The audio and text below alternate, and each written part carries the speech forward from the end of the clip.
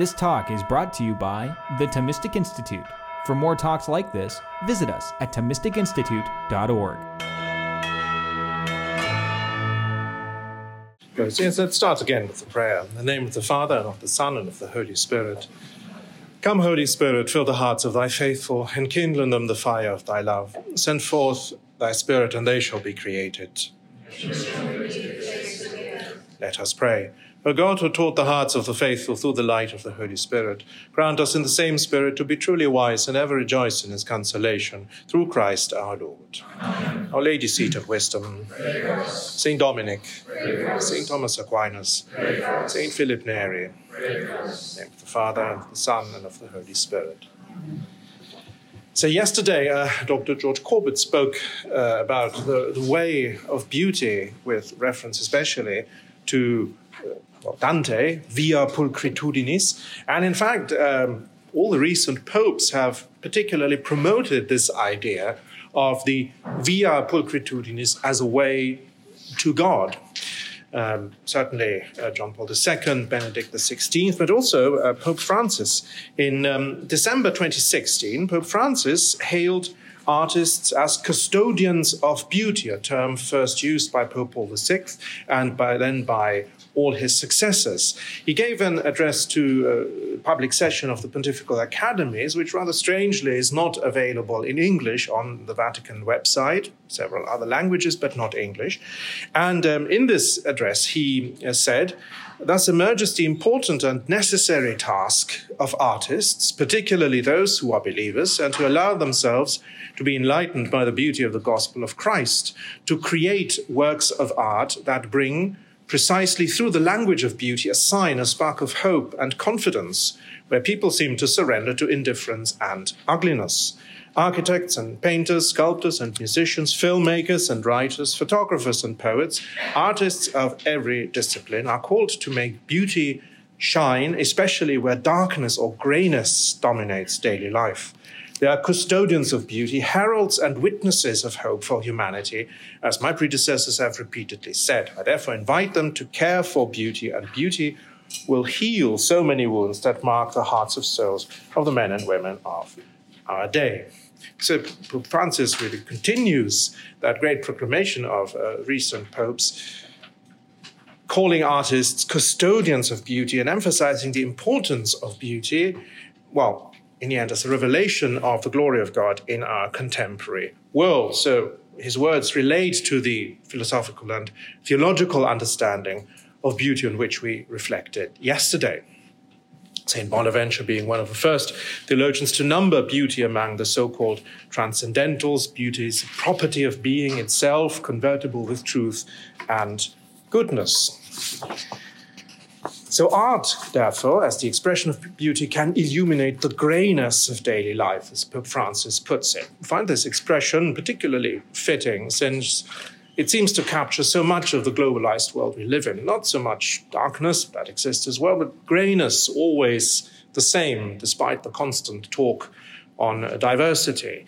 The French anthropologist Marc Augé has coined the word non-places, non-lieux. We move between non-places. I mean, this is not a non-place. It's a very distinct place which has a great character, history, in which it is embedded, but so many places from which we move, from airports and shopping malls, the shops that are always the same wherever you go in the world. I mean, there's a sort of leveling, a sort of grayness in which, according to Pope Francis, art can actually let the light of beauty shine, and so also heal the wounds of humanity, a great calling he delineates here for artists in general, and in particular for Christian artists formed by the gospel. Sacred art, of course, has a particular function here, art related to divine worship. I'll say a few more words about that later. Now, so far, so well, but we are facing the difficulty that modernity has contested precisely the transcendent dimension of beauty as being convertible with truth and goodness and being capable of revealing being to us. I'm very grateful for the invitation to speak here at this retreat for the Thomistic Institute.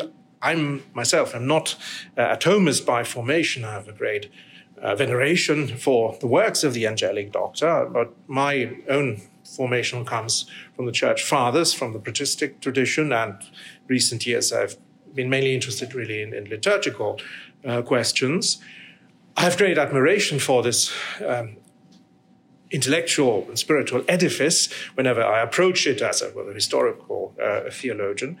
And I find, for instance, that St. Thomas's theology of grace is really the high point of the reflection on that topic. I don't think anything before or afterwards can quite reach the heights of his theological mind there.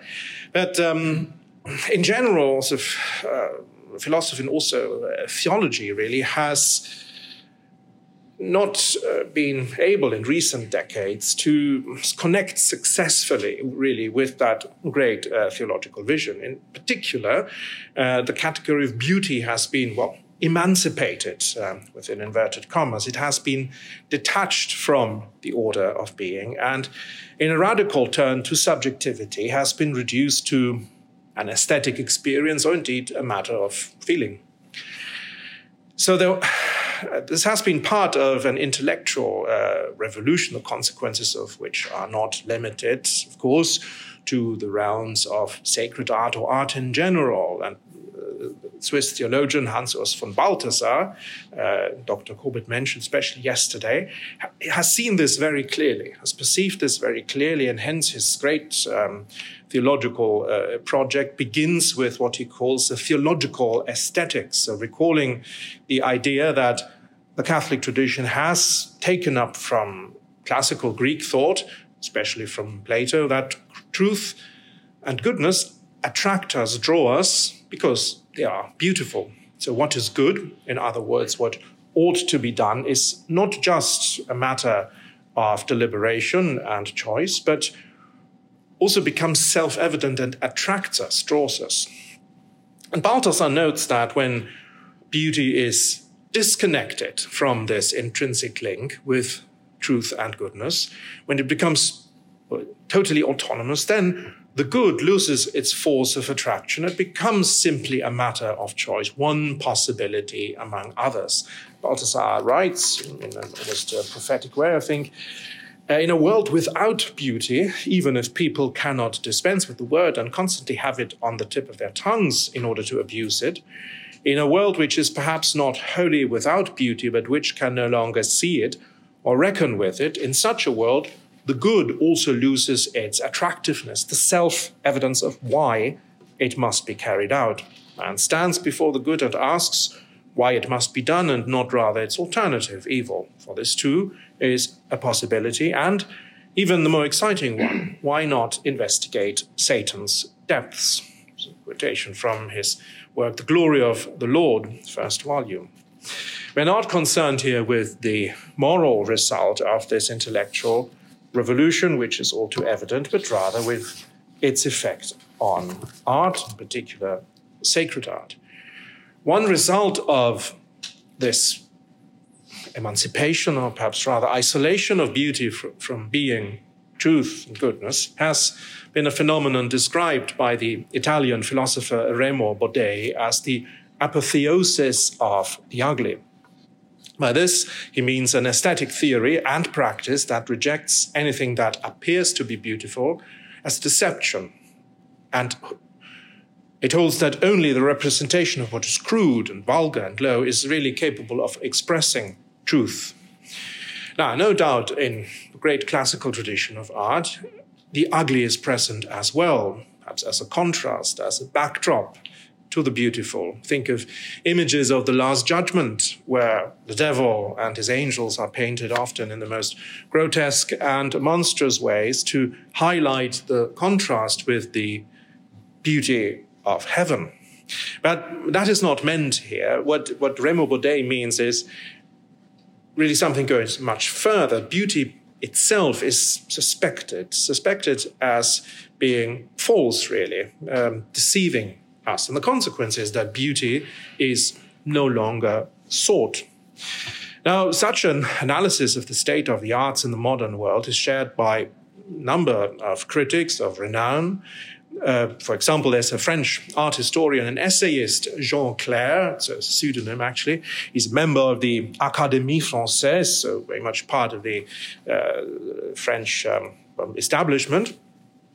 And he made an outstanding contribution to an initiative that was launched in the promoted in the pontificate of Benedict XVI, the Court of the Gentiles. That evokes the Temple of Jerusalem, so the Holy of Holies, the courtyard where only Jewish men actually could enter. And then there was a courtyard of for the Gentiles who were at some distance from the sanctuary, were not allowed to approach too closely, but still related to it. They were still in the temple precincts. They were somehow searching. So the idea is that this courtyard of the Gentiles would be a meeting place to relaunch also the dialogue of and engagement of the church with the arts.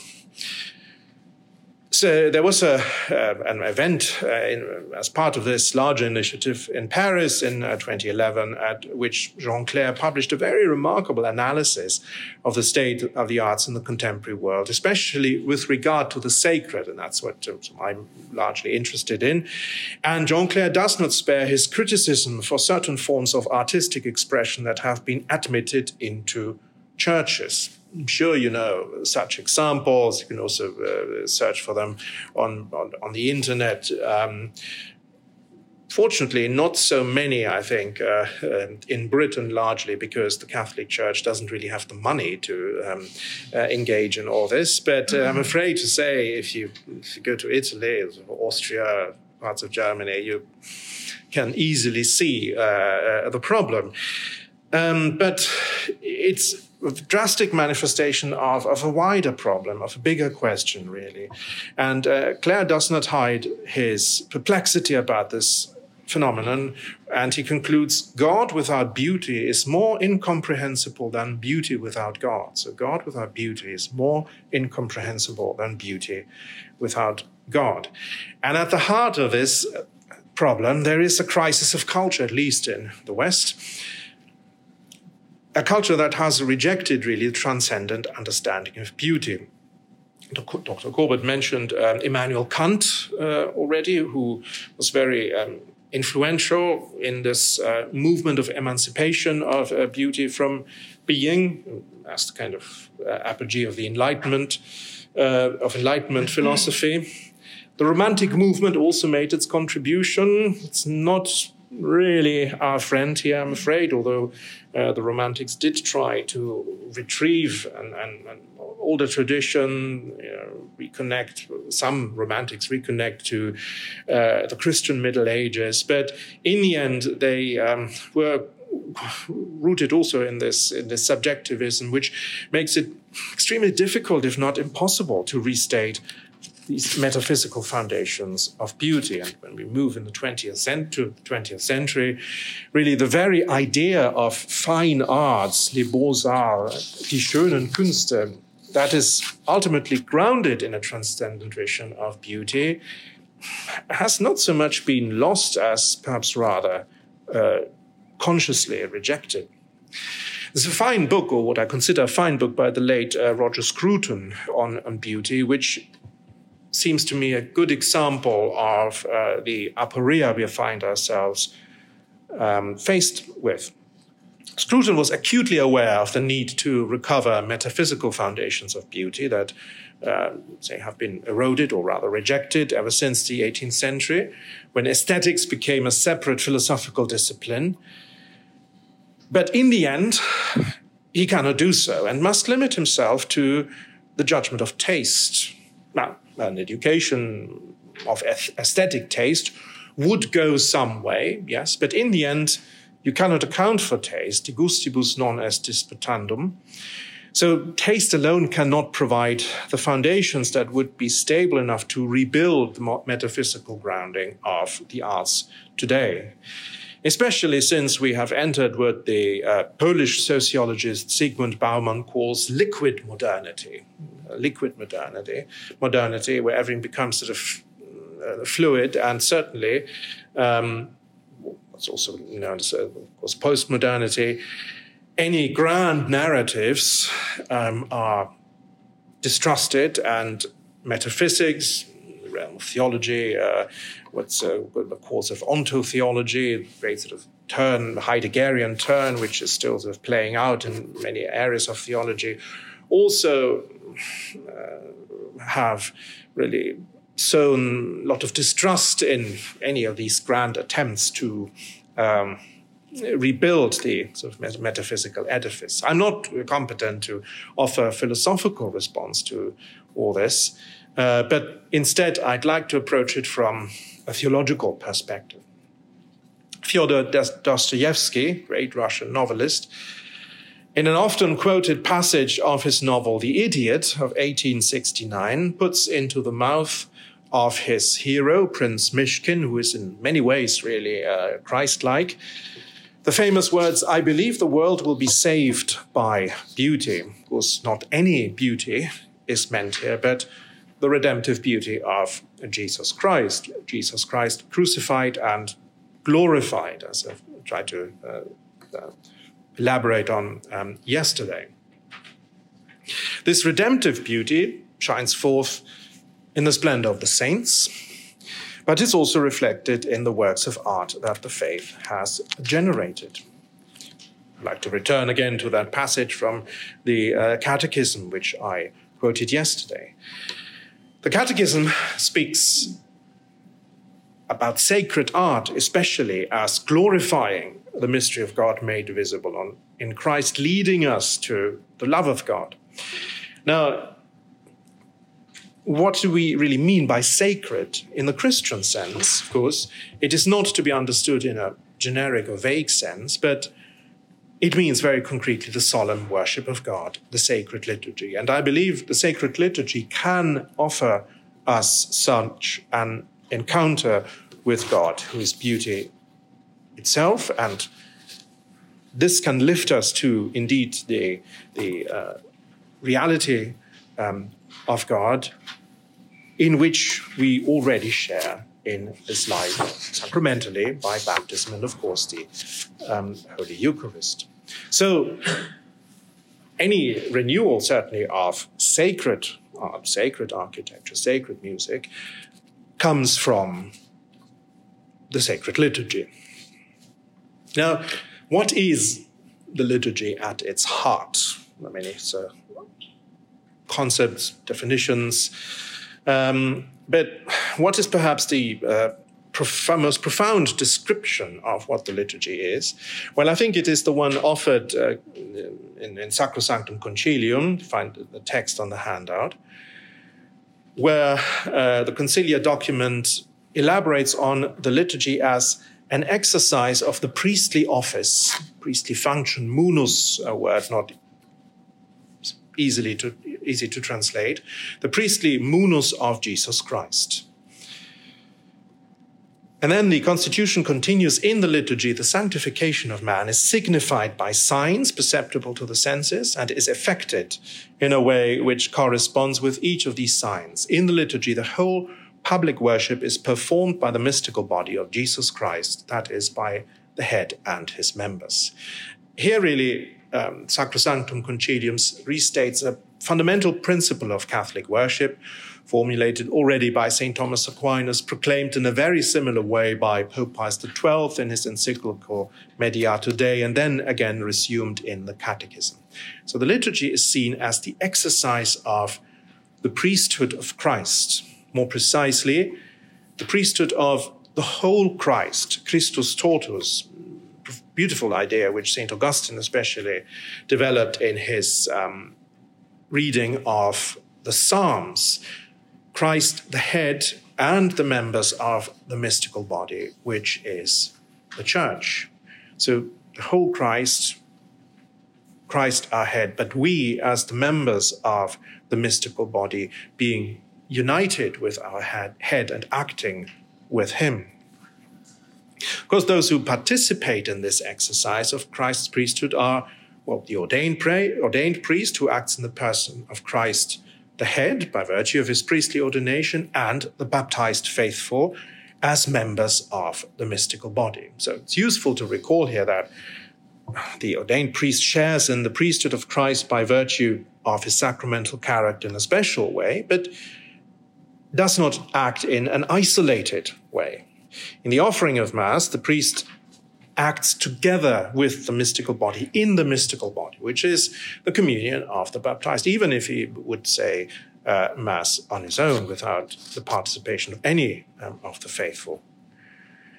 So by virtue of the baptismal priesthood, the faithful join in the offering of the holy sacrifice, and they are called to make their whole lives an offering pleasing to God. Of course, all that would be a topic for another retreat, but I believe that here we really get to the most profound nature of what is happening in the liturgy. And it is precisely at this point that Sacrosanctum Concilium introduces the notion of the sacredness of the liturgy when it says, "From this it follows that every liturgical celebration, because it is an action of Christ, the priest, and of his body, which is the church, is a sacred action surpassing all others. No other action of the church can equal its efficacy by the same title and to the same degree." So a sacred action, and sacredness then is always derived from the liturgy, which is the action of Christ in his mystical body. Again, corresponding with the principle formulated by St. Thomas that we call a thing sacred, sacrum, because of its relation to divine worship, ad cultum divinum. Cultus divinus, divine worship, makes something sacred. In fact, anthropologists also argue that it is a ritual that has an active role in framing the sacred and setting it apart from the ordinary and sort of showing it to us, communicating it to us as sacred. Because much more so than personal and interior prayer, the liturgy is an external action. It has concrete forms of expression. It involves matter, obviously. It involves our senses. And precisely because it involves our senses, seeing, hearing, smelling, touching, it is in need of a proper place, a proper time, and proper objects that are specifically dedicated to it so that it can truly be celebrated as a sacred action. And it is from that relation to the sacred action that we then can speak of sacred space, of the church building, sacred time we set apart for the liturgy, and sacred objects. And this is where art and architecture come in because the first of material reality we have is the church building, the space in which worship is offered, the furnishings that are used for it, the art, the imagery, the music, and so on. Now, we know all very well that the sacraments in their essence, at the form and matter, or the sacramental sign, are extremely simple. In order to be baptized, in case of emergency, you only need to pour water over a candidate's head and pronounce the words of, "I baptize you in the name of the Father and of the Son and of the Holy Spirit." But of course, the Church has built around these very simple signs, prayers, blessings, or other elements accessible to the senses, which are really meant for us to give us a better idea of what is happening in the sacraments, to give us an idea of that invisible grace which is communicated in them. Again, St. Thomas speaks of solemnity, solemnitas, that serves to awaken devotion and reverence in those who receive it, especially in the Most Holy Eucharist. The German Thomist philosopher Josef Pieper speaks here of a sacred language, by which he doesn't just mean linguistic forms, but signs, gestures that are used in public worship, and so a quasi-language that also communicate to us the mystery that is actually made present to us in the sacred liturgy. So the sacrality of the liturgy can also be understood as an expression of its sacramentality. So the great reality that is really hidden in the sacramental sign, because it's in the same times communicated, but also hidden really in its reality. This sacramental sign is we can experience through the material settings that the liturgy offers to us to give us a better understanding of it. The question can also be approached from an angle which Joseph Ratzinger in his book The Spirit of the Liturgy proposed some years ago. See, there is a whole school of theology, also Catholic theology, that would argue that for Christians, really, there is no such thing as sacred time or sacred space. Essentially, with the incarnation, Christ has sanctified the whole creation. The barriers that would have existed before were really removed. The curtain in the temple was torn at the death of Christ. This is symbolically meaning that these boundaries between sacred and profane no longer exist. I mean, Karl Rahner pursued this thought, for instance. And of course, there is some truth to it. Of course, in my older days, actually, I become much more favorable to Karl Rahner's thought. Actually, I think I understand much better what he wanted to do, at least in his earlier years. So there is some truth to it. There is actually a transition from the sacrifice of the temple, which was all limited to one space, the one sanctuary of Israel, to a worship that is truly universal in spirit and in truth.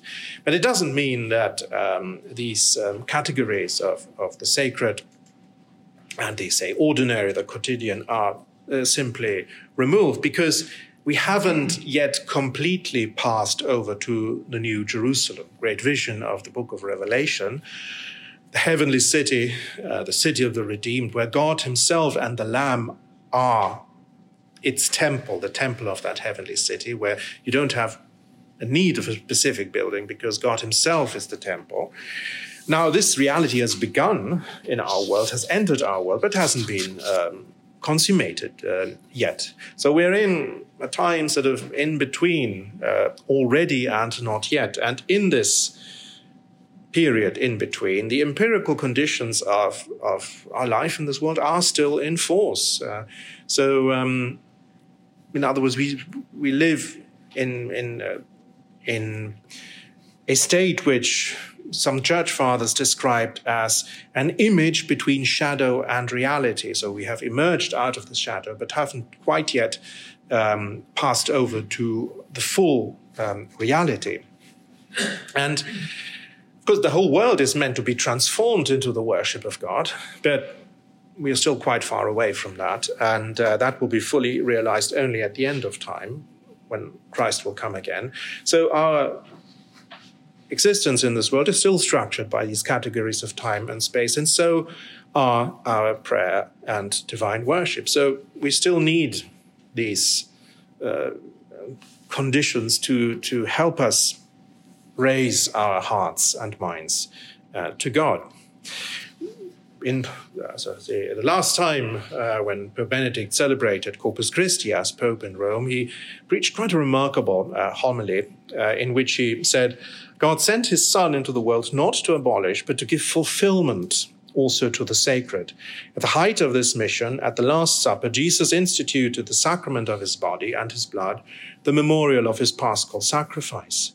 By so doing, he replaced the ancient sacrifices with himself, but he did so in a rite which he commanded the apostles to perpetuate as a supreme sign of the true sacred, which is he himself. So it's true, yes, Christ brought to completion, to fulfillment, all those sacrifices of the temple, the temple ritual, temple priesthood, but he didn't simply abolish it, but replaced it with himself and gave us, well, a right to perpetuate until he would come again in glory. And this is related especially, of course, to Corpus Christi, including also the procession, an important part of Catholic life.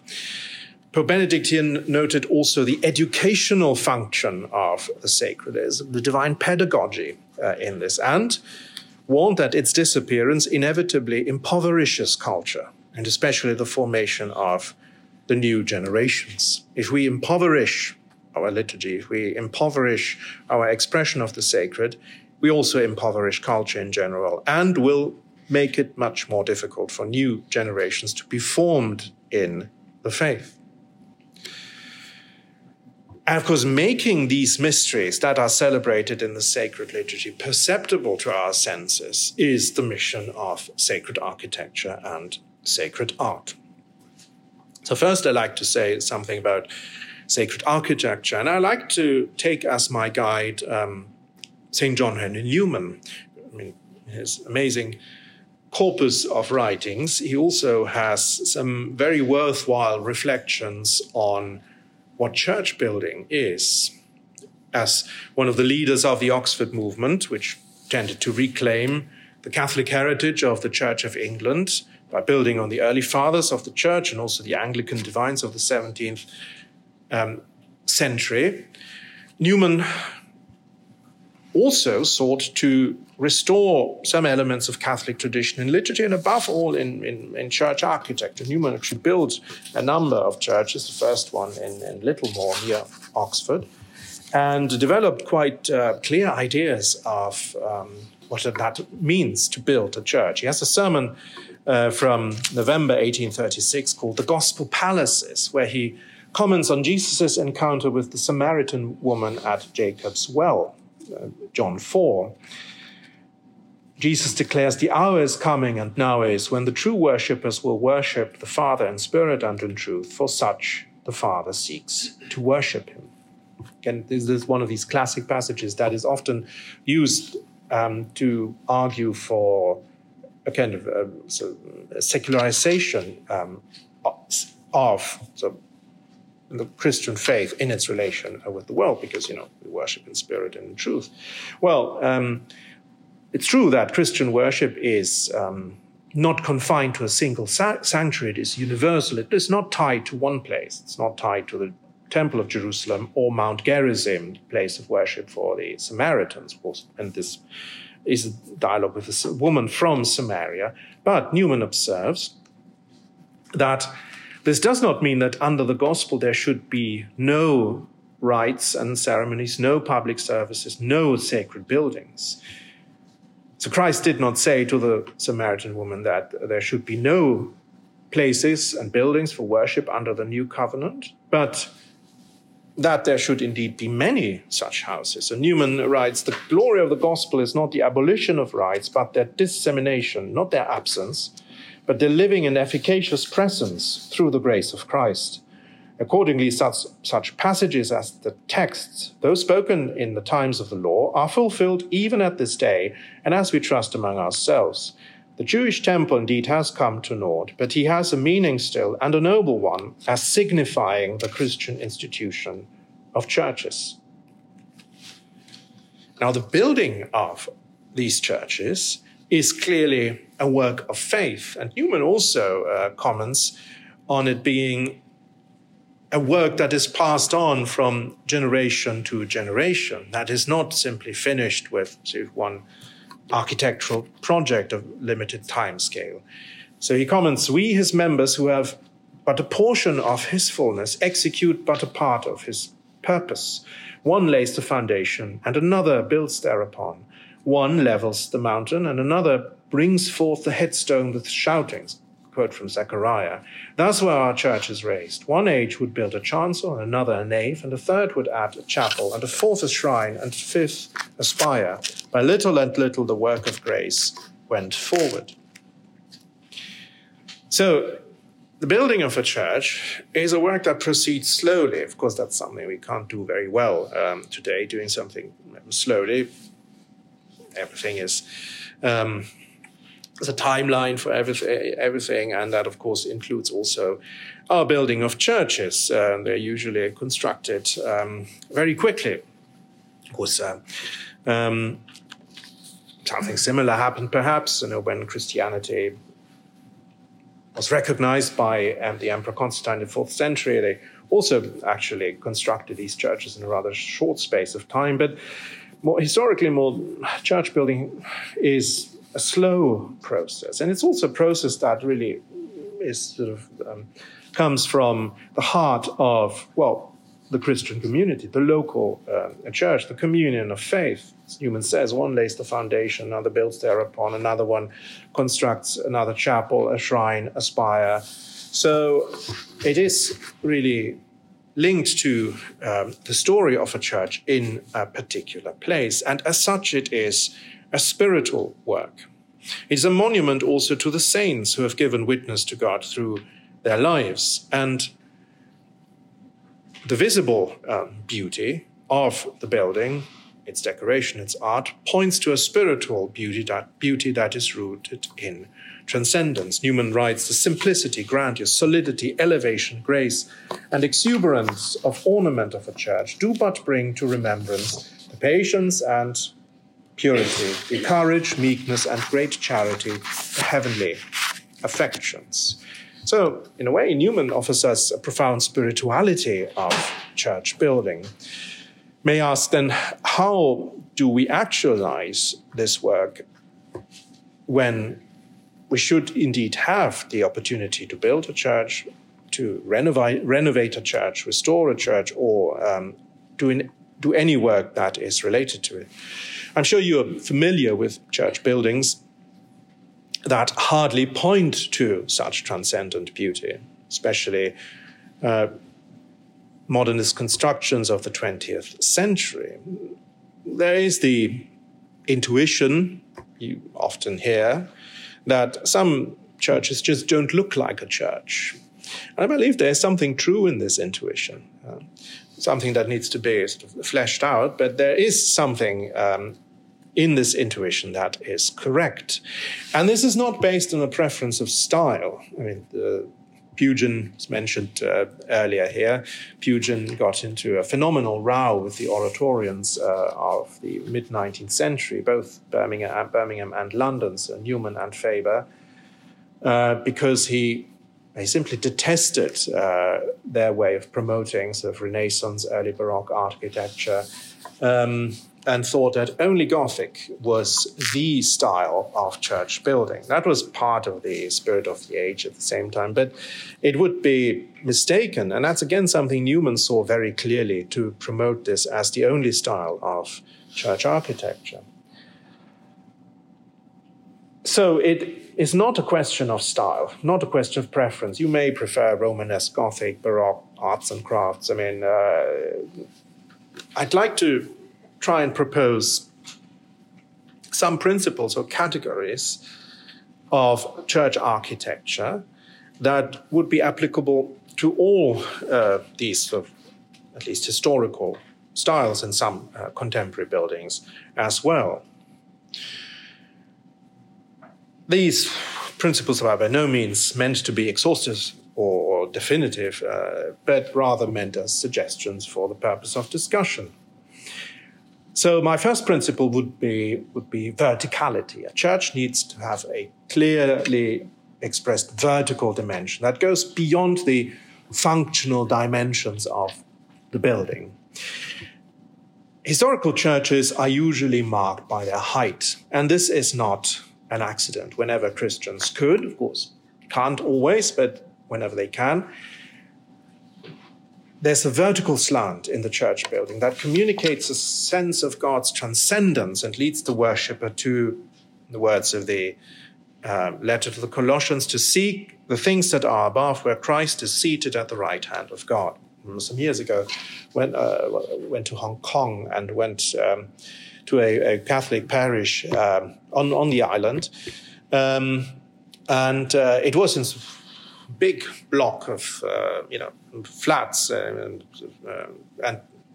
was hardly anything from the outside that would identified as a church, except I think in an image of Our Lady on the facade, which indicated the presence of a Catholic parish there. So I thought,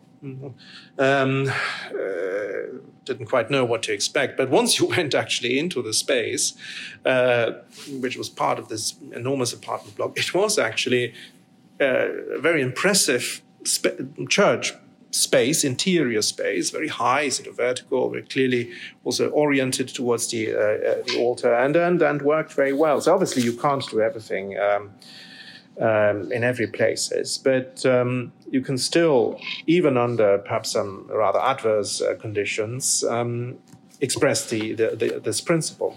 The second principle then, orientation. Already mentioned it, a bit of perhaps my pet subject, but I do think a church should have a clear sense of directionality. When the Constantinian turn in the early 4th century permitted the development of monumental church architecture, which had its roots already in the pre-Constantinian time, wasn't such a moment of discontinuity as sometimes indicated, but still, of course, the material conditions were then there to develop church building everywhere in the Roman Empire. Now, the type of building that was chosen was the basilica, so the court hall, the market hall, a building that had a long rectangular nave ending in a semicircular apse, which was considered singularly suitable for the essential demands of Christian worship and became normative in the Western tradition. It was then sort of decorated and filled in many different ways in different parts of the world, but the basic structure remained essentially.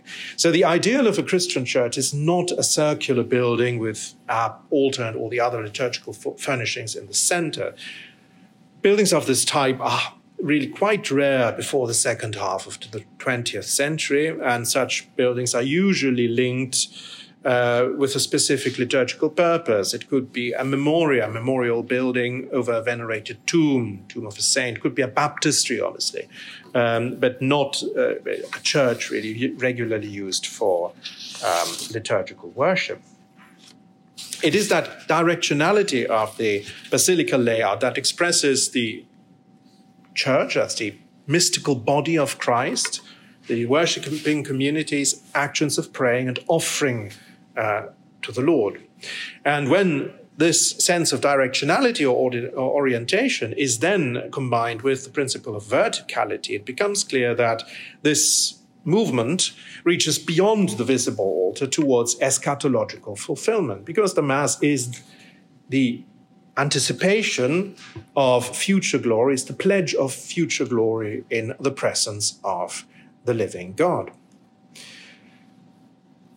Even in the Byzantine tradition, Eastern Christian tradition, which came to favor sort of a central structure for its typical Orthodox church, still has this sense of directionality, because the sanctuary behind the iconostasis is also facing east, and the particular iconography in the domes of the sanctuary also points towards that eschatological fulfillment. My third principle would be liminality, or the need for thresholds. Work of anthropologists, especially Victor Turner, a committed Catholic, has brought into relief the importance of such thresholds. Limen threshold, so liminality, being in a state of sort of betwixt and between, crossing from one state, making the passage from one state to another. We also need that in a church building. There's the entrance to the building, which again should not simply be functional, but symbolical and, where possible, monumental. A facade that marks the church building as set apart, but still communicating with the reality around it.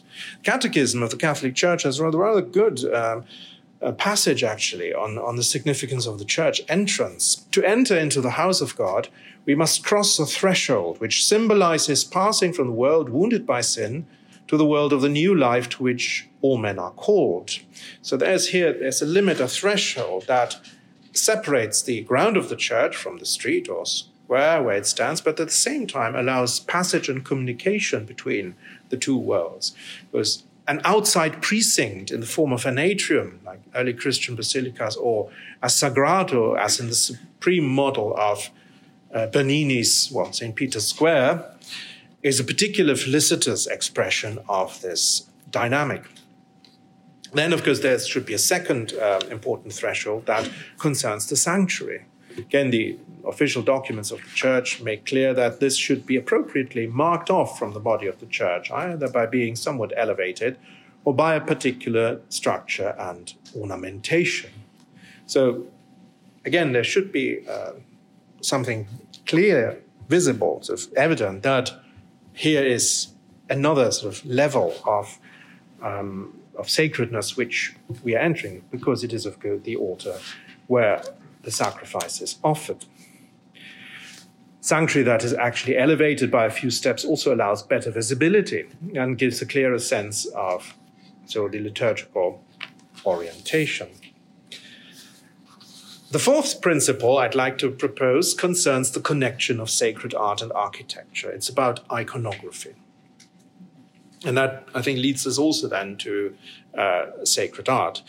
In the spirit of the liturgy, Joseph Ratzinger writes, "The complete absence of images is incompatible with faith in the incarnation of God. God has acted in history and entered into our sensible world so that it may become transparent to him. Images of beauty in which the mystery of the invisible God becomes visible is an essential part of Christian worship. Iconoclasm is not a Christian option."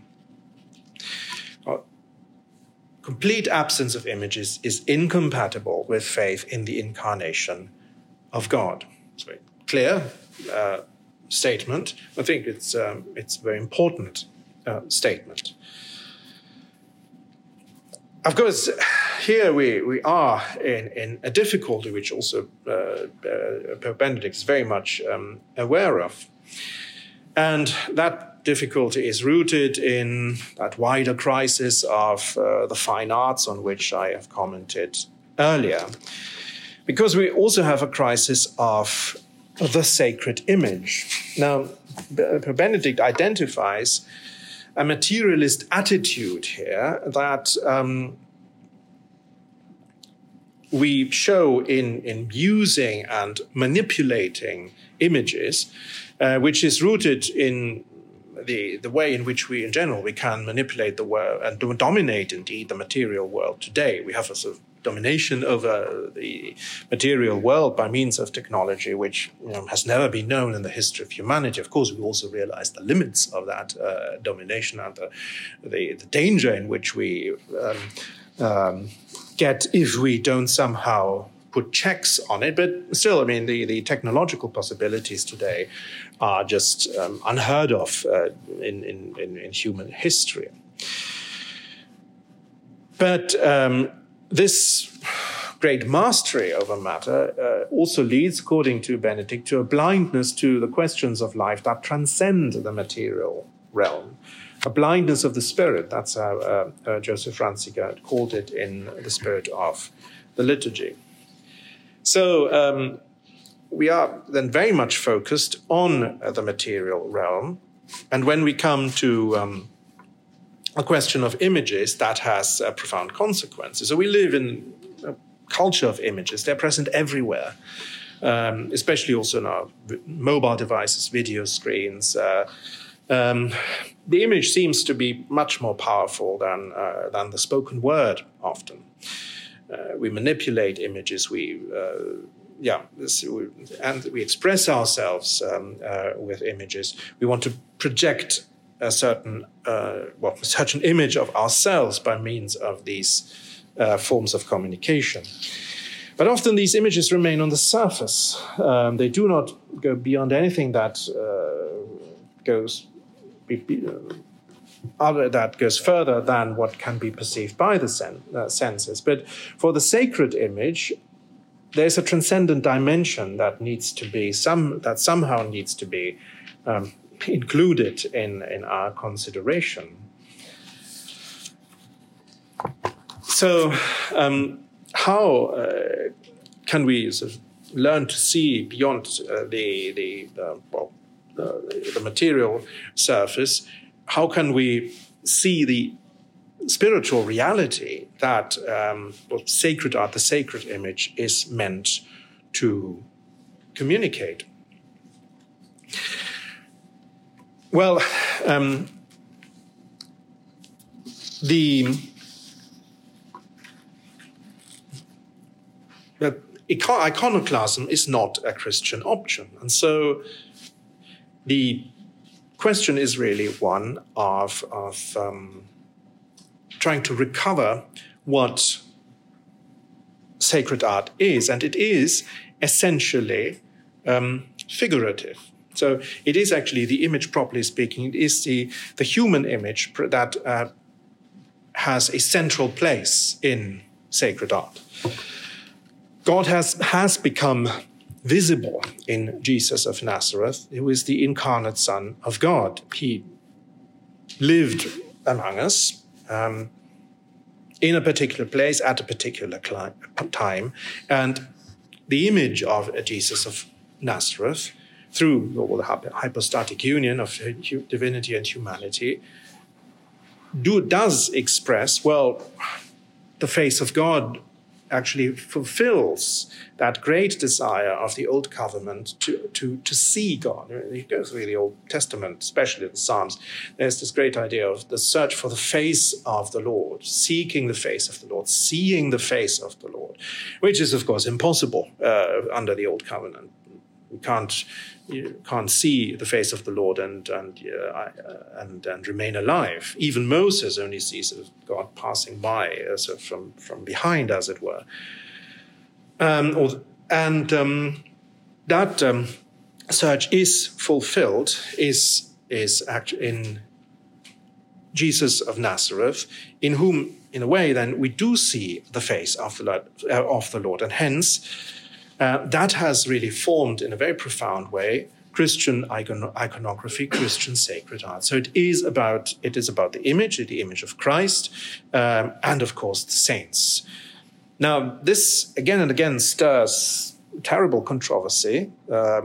Byzantine iconoclasm, the Calvinist Reformation, especially if Lutherans weren't iconoclast. They didn't really smash images unless it was kind of sort of mob revolt. But you need the English Reformation, which systematically destroyed the human face from churches and cathedrals. I mean, it's an extraordinary thing, really, which although I've been teaching that period now for a few years, really can't comprehend at all how this could come about. And of course, the iconoclasm of the 20th century, the second half of the 20th century, when images, statues were thrown out of churches, when you sometimes hear stories that remind one of, again, the Reformation period, where families would sort of take a statue, hide it, or just take it to their home, keep it as a private object of devotion. And then actually some decades afterwards, when the greatest iconoclasm had calmed down a bit, would give it back to the church again. It would be put into the church. These things actually happened, I know, from the church in Germany, where there's something like that happened. So the power of iconoclasm is not to be underestimated. And I suppose there are excesses of veneration of images, all of that, but it doesn't legitimize that great destruction. So the image of Christ, the image of the saints, this is actually something that is essential and has to be part also of our churches. Now, sometimes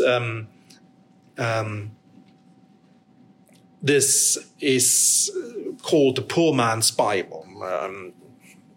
It's argued that images in historical churches were there because people weren't able to read. They didn't. Of course, books were luxury goods, so they couldn't actually read the scriptures as we can today. There's incredible arrogance in that idea. I also think it's wrong, because you can only read and understand an image if you already know who's depicted and what story may be depicted, biblical scenes from the life of the saints. So you must already have received some instruction. You must have been told the story already in order to understand what is depicted. Maybe you've made this experience if you go to a historical church and you see some either stained glass or some fresco, whatever it may be, and you of course identify the saints, you identify a biblical story. Old Testament may already get a bit difficult, at least even in my case, I have to say. Sometimes not so, as my knowledge of the Old Testament is not that firm that I can read all these stories. Then when you come to the lives of the saints, you may know perhaps lives of some saints you like particularly, but especially if you go to a church where you have a local saint depicted, you may not know it all was depicted. So you can only read these images if you already have received some knowledge about biblical narratives, biblical saints, lives of later saints. So they're not simply a poor man's Bible, but they require actual knowledge, which we often today don't have. So I don't think this was simply for an education. I think what the main point of it is the presence of these saints as really participating in the act of worship which is happening there. So we do celebrate Mass in the communion of the angels and the saints. We do join the heavenly worship, and that is made perceptible through the imagery of the church. Of course, in the Eastern Christian tradition, you have a very developed iconography with very strict canonical rules, what you're meant to put where. We don't have that in the same way in the Western tradition, but we also had often programs of iconography that were followed. For example, the Last Judgment in the Western, when you leave the church, so in the inside of the facade. So that I think is one important consideration. Another one, and I think that must be my last one. I could go on about this for a while, but I think that must be my last one for now, is that while Christian sacred art is essentially figurative, it can never be reduced to naturalism. The representation of the sacred demands some element of abstraction that will allow it to communicate the reality of the supernatural. In fact, the priest, art historian Timothy Verdon wrote an essay for some years ago, which I found quite to the point here, where he speaks of the abstraction in Fra Angelico's paintings. And I think there's something to that. I mean, in Byzantine iconography, that sort of hieratic aspect is very clear, but also the great masters of the Western tradition, especially as we are moving towards sort of naturalism, I mean, Giotto, Fra Angelico, there is an element of abstraction there. It's not simply a naturalistic depiction. This is also important for today because you have actually quite a revival of figurative art today, sort of outside the main sort of schools of artistic formation. In Florence, there's sort of private schools that promote that. Of course, it's still very popular in portrait painting and so. So you have quite a sophisticated school of figurative painting today. But there's often a problem if those artists then depict saints and sacred topics. It can be a bit, sometimes, if it's overly naturalistic, I think there's something lacking in it. And hence, Timothy Verdon speaks of kind of element of abstraction which makes which felicitates the sort of intuition of the sacrum in representation, but intuition of a transcendent reality. But going back finally to the liturgy, I think in all of this, the heart of the matter still remains the sacred liturgy, the divine worship that is offered in these buildings. Without it, everything else really loses its proper context, like, going to a museum and looking at paintings that were on altarpiece. I mean, it's wonderful to see these pieces, obviously, and glad that they have survived. But a lot of these paintings were actually meant to be for churches. Mass was meant to be celebrated in front of them. Now, Marcel Proust, the French literary author, wrote an essay at the time when the Dreyfus affair in France, when the separation of church and state threatened the religious use of the French cathedrals. And Proust argued that the aesthetic impression of these cathedrals is inseparable from the liturgical rites that are actually carried out in them. He even says it would even better to devastate or demolish his church rather than to deconsecrate it. I wouldn't go quite that far, but there's an insight here that it is the worship, it is the liturgy that is also the heart of that artistic and architectural sort of endeavor. So, in conclusion, then, I believe when the church's liturgical tradition then is experienced in its authentic beauty, it will also lead to a new appreciation of sacred art and architecture, also to a new inspiration and renewal of it. Well, thank you very much. I need to conclude here.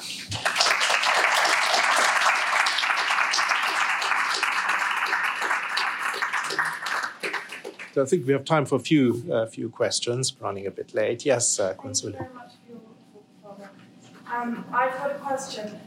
Do you think that, so statues like depictions of Our Lady and Jesus and the saints, do you think that they participate in the reality of the incarnation of God, or do you think they point to that reality? Because we hear of saints like Saint Therese, Our Lady smiled at her and healed, and her smile like healed Saint Therese. And when like someone is doing the Stations of the Cross or like meditating with the crucifix, you can receive graces in terms of like participating in the reality of Christ. So I'm wondering if you believe that these kind of depictions, especially when they become sacramentals and become blessed, do these statues in some way kind of bring heaven down through them to earth, or is it just a pointing to that reality? Because in that way then, these things are really important to have in churches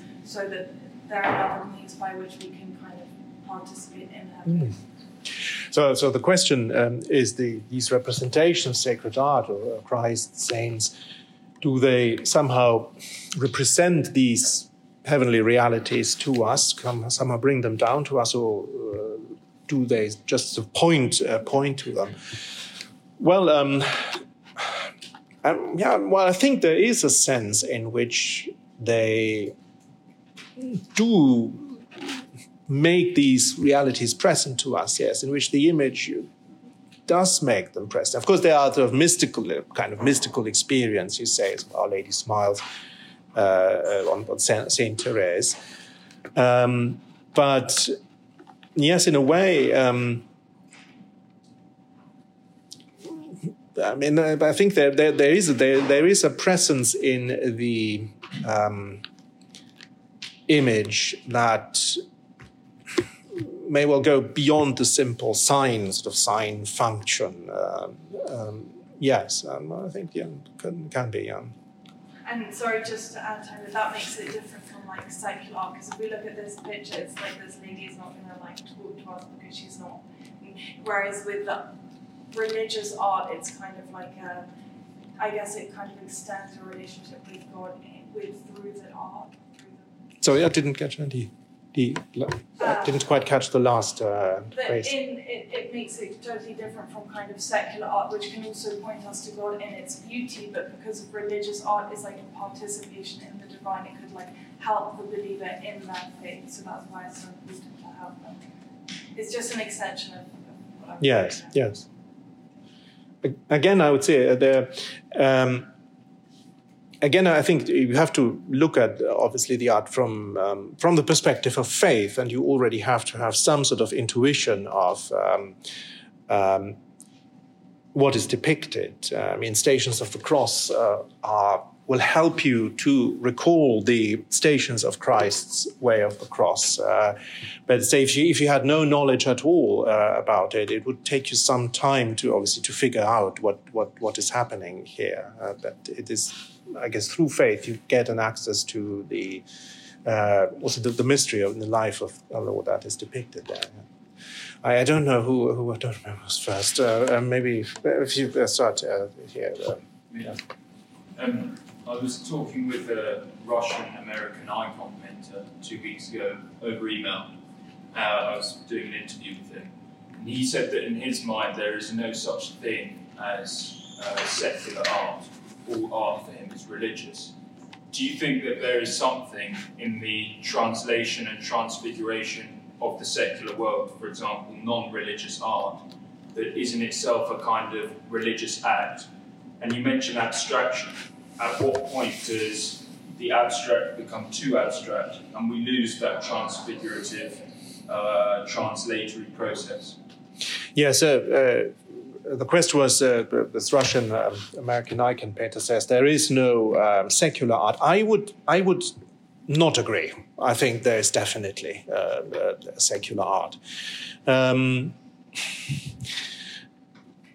There is certainly art that is in no way related to divine worship and is still beautiful in experience, which can lead to an experience of that beauty which we believe leads to God, yes, by all means. But I do think still that there is a distinction between secular and not an impenetrable barrier, but still a distinction. And the element of abstraction, how far does it go? Obviously, the human figure, the human face needs to be recognized. Also, the narrative elements of say a story still needs to be recognized, or the identification of a saint, say by attributes. But it's so. But, I mean but it's. I think it's just to say really that. Figurative is not simply identical with mere naturalism. So there can be a perfect naturalistic depiction of even a sacred scene, a biblical scene, which can be beautiful in itself, but may lack something in terms of in terms of the sacred. Yeah. Yes, let's just go. Yes, sure. There's a tendency nowadays with this kind of, like you said, naturalism in the religious churches, and also they're making an argument for simplicity, or they'll make the use of that maybe, but they always say it's for the sake of simplicity. They have this obsession with wood and glass, simply like it's like clear. What would you say to them with that argument, with saying like, well, we don't need this complexity. Actually, God is simple, and we return to the garden, and there's an emphasis on having kind of more like a background behind the altar. There's like glass, and then there's like a garden, and they'll see that they have this fiction of the garden and trying to reduce things to simplicity. I see that in a lot of things that we say to them. Yes, I'm not sure whether you refer to the Dominican chapel at Edinburgh, so I better be careful. Better be careful of what I'm saying. I've never seen it, but I've heard it described. I mean, there is a place for simplicity, and there are forms of art and architecture that are very simple and exquisitely beautiful. Cistercian architecture was consciously simple in its form, rejection of the Cluniac excesses, and can be exquisitely beautiful and uplifting. So I think there's also a place for simplicity as well. Then how you execute it, I mean, because there are a lot of people with a lot of different views and tastes come in. But just perhaps in general, I think there are certain lines to be drawn. So simplicity, yes, not at the complete exclusion of images, for instance. I think yes, that's just well. Joseph, is it? So you mentioned the book Beauty by Roger Scruton, and in the book he kind of made a parallel between beauty against ugliness and sacredness against what is profane. So I noticed that one particular phenomenon we see nowadays in the realm of beauty is this sense of subjectivism. That is, people say beauty is in the eyes of the beholder. So I wonder whether you think there is a similar subjectivism of sacredness creeping in, as one may say that sacredness is in the heart of the worshipper, where there is no objective sacredness. And if there is such a subjectivism of sacredness, to what extent is this harmful for our spiritual life? Yes, the subjectivism of beauty in the eye of the beholder, is there a similar subjectivism of sacredness? So it's in the heart of the worship. It's a good question. I'm trying to move from beauty to the sacred, because I thought we were actually on firmer ground there, precisely because beauty is considered such a subjective judgment or feeling. And so, there are people, I respect their judgment, who find Renzo Piano's church in San Giovanni Rotondo, Padre Pio, the Padre Pio church, beautiful. I don't, but I respect, or Los Angeles Cathedral, Rafael Moneo. So I tried, then that's why I'm trying to shift the ground a bit towards the sacred, because I think this does give us a firmer foundation for it, because saying beauty is so subjective. But of course, you can say, yes, is it in the heart of the worshipper? Well, I suppose because it is always the action of community. It is not an isolated activity, but always happens. We worship as a community, and that's, by the way, one of the reasons why Zoom masses, live streamed masses, can never be the same as assisting at mass, participating in the place where the mass is offered. I think there can be shared criteria for what is sacred, and I think there still is. I think the idea of a threshold, for instance, the idea of of verticality. I think, at least I was hoping that we would be somehow on firmer ground here. Yes. Thanks very much for the talk. There were lots of really rich moments in it that I could draw from questions from, but there were two in particular that I sort of wanted to join together. One was, I really appreciated what you said at the beginning about the sacred being something that defined as that participates in the liturgy. So in some sense it being not content or not a category of thing, but an activity. So that distinction between the sacred and the profane being not that there are these things that are profane and these things that are sacred, but that as Rana says in the Incarnation, is that division, that particular way of dividing is completely undermined by the Incarnation. And that the division is really about the activity the way in which we participate in the material world. So this is what I understood you were saying. In the liturgy we raise those objects which may be profane, and in doing so they become sacred. The things the materiality of the world. And that idea of the sacred as being something as an activity, I just wanted to relate to what you then identified as those principles of what would make good architecture for a church. And I was thinking particularly about Pugin, and you mentioned Pugin sort of preferring the Gothic. But it seems to me that Pugin is really interested in something similar, which is understanding the material in the context of the liturgical. And so it's not just a kind of taste preference for the Gothic, but it's a recognition that the Gothic is that which enables us to read the material world around us, to understand it, in the context of it being able to celebrate God, to worship God, and that it's not so much as a preference for pointy arches, but it's that if we respond to materials in this way, then the materials will lead us. It's the activity leading us towards God. So I was thinking that this idea of coming up with principles which would make a good liturgical space, or make a good principles which might which might define sacred art or sacred architecture.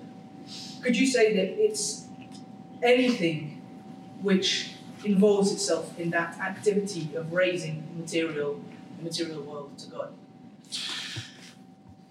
Yes, I think that is a good point. If you so anything that helps us that raises sort of the material realities we are dealing with here to God, and what Pugin tried to do. So it is really in the kind of the sacred action, in the ritual action, that we recognize what is sacred. By kneeling, for instance, obviously during the Eucharistic prayer, by genuflecting to the Blessed Sacrament, So it's the ritual action that sort of sets apart these material, otherwise sort of ordinary material realities, as sanctified and belonging to God in the first place. So yes, and Pugin. Pugin, of course, built beautiful churches, and Pugin had a keen sense of the relationship of faith and culture, religion, culture. I mean, his preference for the Gothic came from his conviction that this was truly a style that was created in a Christian civilization, came out of a Christian sort of commonwealth, sort of Christian Middle Age, a bit of romantic ideas, but essentially it was correct about that. But what being an Oratorian, I cannot help, but also it's my conviction. But what I disagree with is that the exclusivity. Pugin's thought that. Say St. Peter's as it is now, was terrible. Was a pagan monument. I think that's where he went to find his exclusivism. Really, seeing only Gothic as the form of a Christian church. But I think he was very successful in communicating precisely that sort of sanctification of the material. This church in Schiedel, for instance, or other is wonderful churches. But the way he charged he charged these architectural principles morally. Also, he thought it was morally objectionable to build a church like St. Peter's, really, because basically you're a pagan, you fall into paganism. And by investing architectural principles with these moral values, he also, in some ways, and that's what David Watkin argued, anticipates the modernist movement. Your ornament is crime. So that's a bit questionable. But in what he actually did, some remarkable, beautiful works. All right, thank you, Father.